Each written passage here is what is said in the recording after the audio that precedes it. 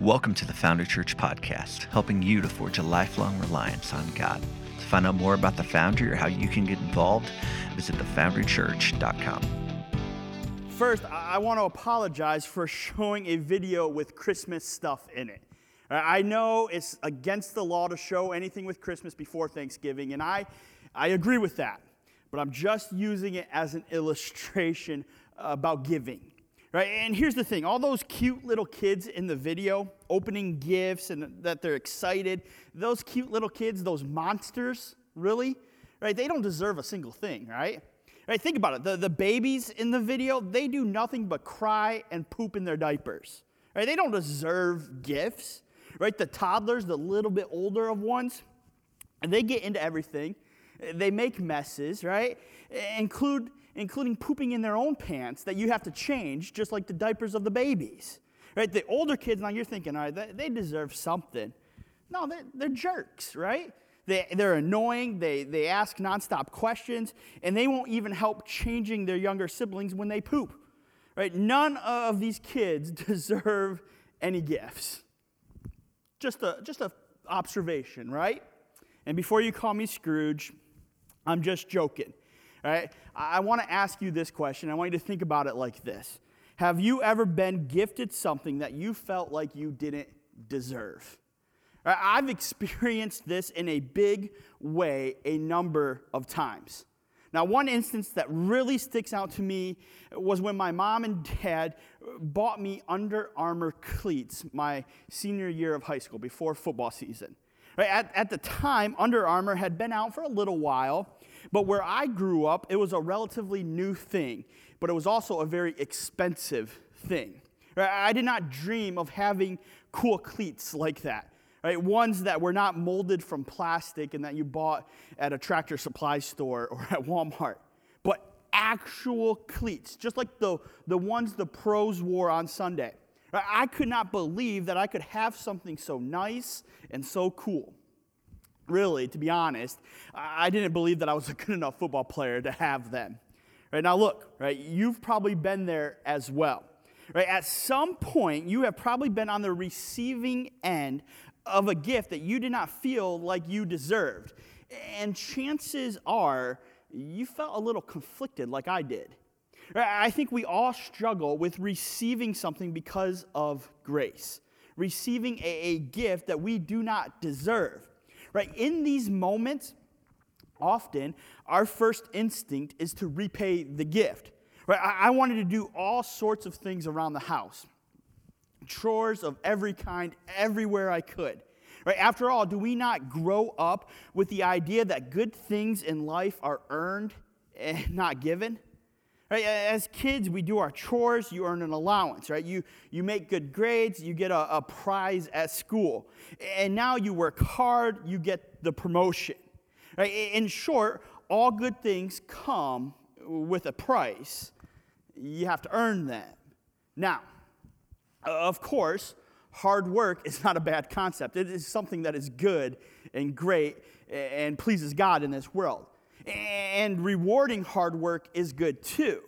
But when this outlook becomes the only way we know how to live, when we see everything in life as something to be earned, that viewpoint leaves no room for grace.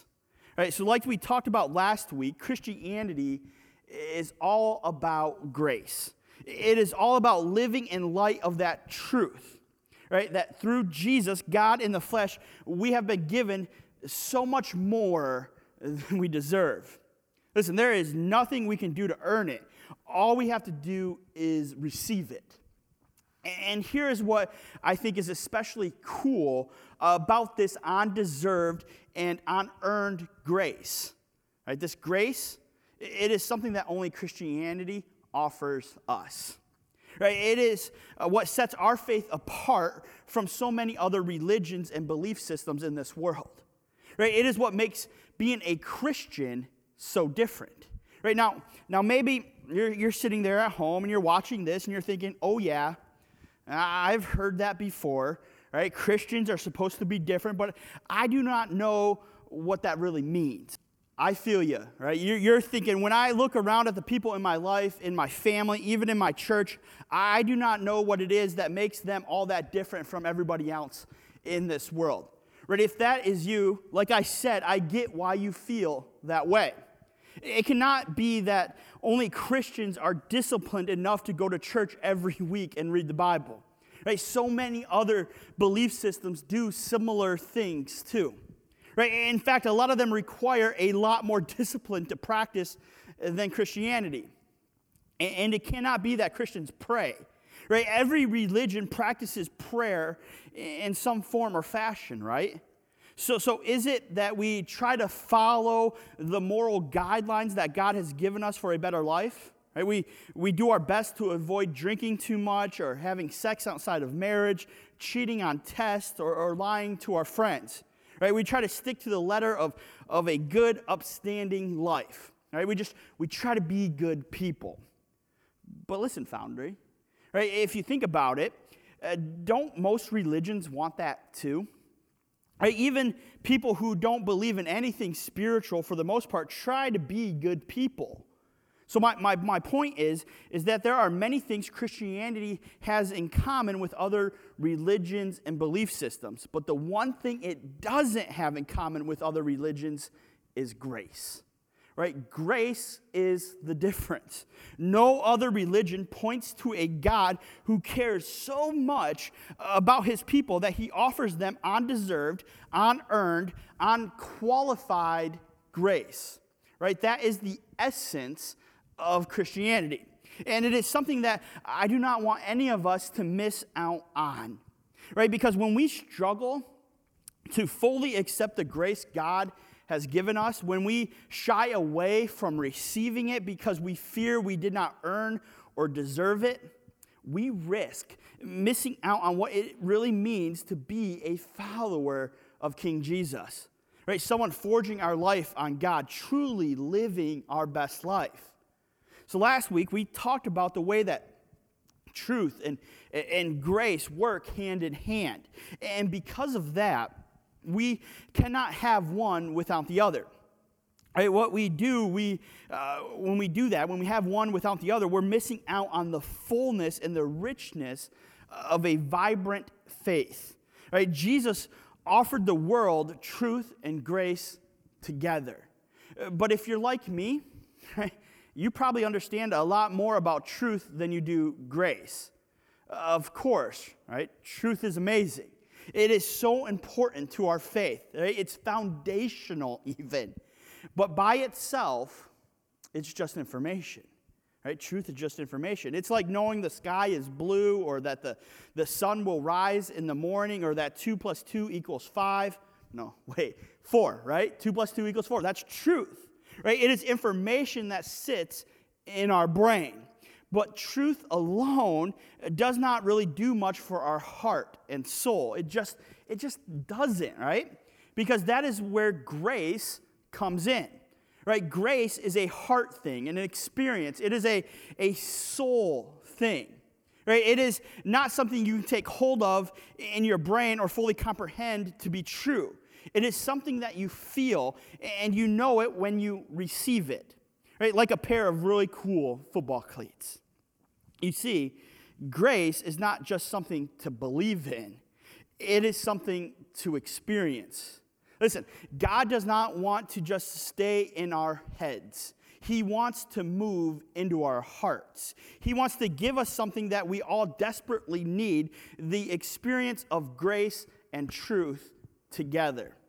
And today, to illustrate this idea, I want to take a look at an experience someone had with Jesus.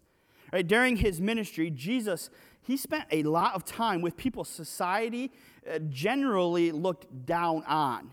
Man, we're talking tax collectors, thieves, and even prostitutes. Right? While the rest of the world cast these people aside, Jesus, our king, never did.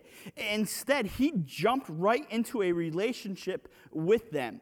He got to know them, showed them a better way to live, and offered what only he could give them, the experience of grace. So let's take a look, right? John chapter 8, verses 2 through 5 is where we're going to start. John chapter 8, verses 2 through 5 says this. All right, but early the next morning, he was back again at the temple. A crowd soon gathered, and he sat down and taught them. As he was speaking, the teachers of religious law and the Pharisees brought a woman who had been caught in the act of adultery. They put her in front of the crowd. And verse 4 says, "Teacher," they said to Jesus, "this woman was caught in the act of adultery. The law of Moses says to stone her. What do you say?" Now, in that moment, Jesus had a decision to make. Right? How was he going to respond to this woman? Right? To the things she has done. To the Pharisees and religious leaders demanding an answer. How is he going to respond? And in all honesty, most people probably expected him to respond with total and brutal honesty. After all, what goes around comes around, right? That was what their religion said. If this woman really had done all the things that she was accused of, didn't she deserve the harsh truth? Didn't she deserve to be punished? Now, maybe by the world's standards, but remember, Jesus, right, he came to bring a different standard, a balance of truth and grace hand in hand. So here is what happened next. Follow along, verses 6 through 11. All right, they were trying to trap him into saying something they could use against him.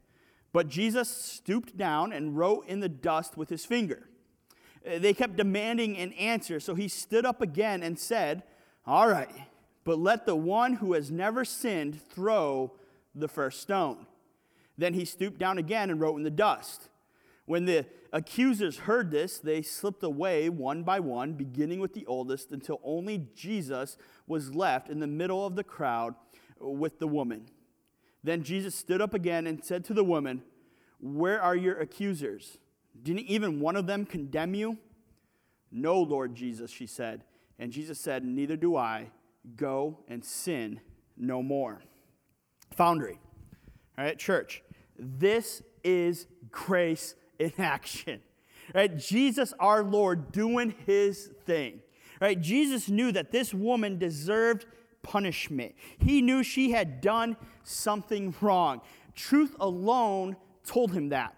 But then there's grace. And because of grace, Jesus could give this woman something no one else could give, right? A life-changing and heart-changing, life-changing experience. Right? If I put myself in this woman's shoes, I think I would find this gift of grace hard to believe and even harder to receive. Right? Truth by itself would tell me that I deserve punishment, but the experience of grace is what sets Jesus apart. Right? It is the experience he gave that woman that day. And it is the same experience that he offers each and every one of us today. Right? Grace is just not something to believe in.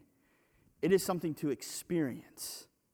Right? And the experience of it is the fullness of our faith.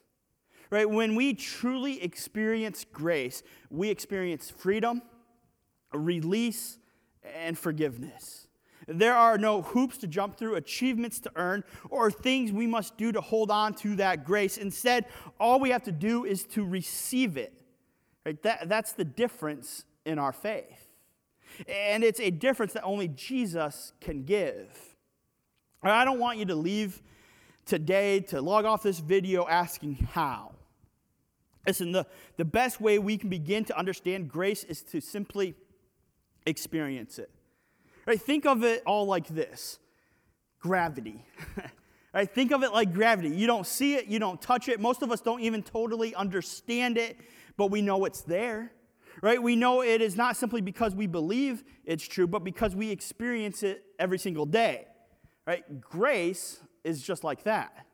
Right? It is meant to be experienced, and to help you start believing and experiencing the gift of grace in your life, here are 3 things you can do. First, be willing to accept that bad things are going to happen. Right? Just own that truth right now.